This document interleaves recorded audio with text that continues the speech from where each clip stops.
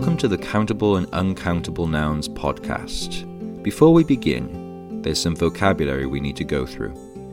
Countable, adjective, able to be counted. Uncountable, adjective, can't be counted. Separate, verb, caused to move or be apart. Sum, determiner, an unspecified amount or number of, not to be confused with the noun sum, meaning a particular amount of money. Substitute, noun, a person or thing acting or serving in the place of another. Quantity, noun, the amount or number of material or abstracting thing not usually estimated by spatial measurements. Countable and uncountable nouns. What is the difference between countable and uncountable nouns? Nouns can be countable or uncountable. Countable nouns are the name of separate objects, people, which we can count. They have singular and plural forms. For example, one book or two books. Another example being a man or some men. Uncountable nouns are nouns which we do not see as separate and which we cannot count. They do not have plural forms.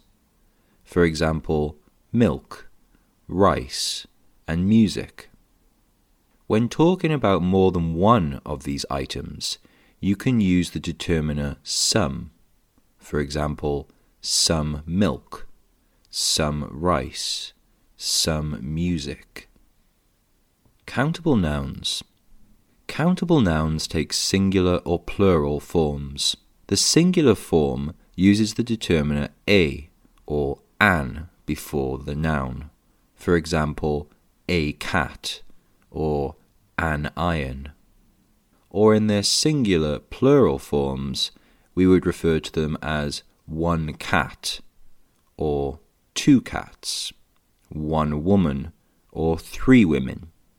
She has one cat, or she has two cats. There is a woman in the garden, or there are three women in the garden. Uncountable nouns. Uncountable nouns are the things we cannot count with numbers. They may be the names for abstract ideas or qualities. They may also be the name for physical objects that are too small, or things you can hold. For example, liquids, powders, and gases. Uncountable nouns are used with a singular verb. They don't have a plural form. We can't use a or an with these nouns. To express a quantity of an uncountable noun, use words or expressions such as some, a lot, much, a bit of, a great deal of, etc. Here are some common uncountable nouns. Tea, sugar, water, air, knowledge, beauty, anger, fear, love, money, research, safety, evidence, advice. Forming questions. To form a question about the quantity of a countable noun, you ask how many, followed by the plural countable noun. For example, how many pets do you have? How many women are in the house? How many shops are there on this street?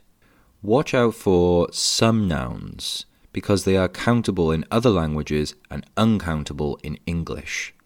Often, the most common nouns to get confused are furniture, luggage, information, accommodation, travel, weather, work, traffic, bread, behavior, baggage, and advice. For example, how much bread should I buy? I didn't make much progress today. I would like to give you some advice. We did an hour of work yesterday. Listen to the following words. Decide if they are countable or uncountable. Cheese, banana, wine, bread, egg, tomatoes, water, orange, rice, carrots, people, meat. Now make a list of the things above using a, an, or some. For example, some cheese or an apple. Exercise 2. Charles is making an omelette for the first time. He is talking to his wife, Alice, who is watching TV. Fill in the gaps with some or any. Alice, have we got eggs? Yes, there are eggs in the cupboard. Have we got cheese? Yes, there's cheese in the fridge. Can I use olive oil? Yes, of course. I need tomatoes. We haven't got. Charles, would you like me to go and buy? No thanks, I'm fine.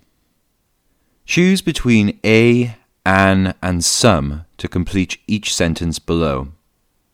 Can you give me an, some information, please? I bought a, some suitcase yesterday. We need a, some money for the cinema.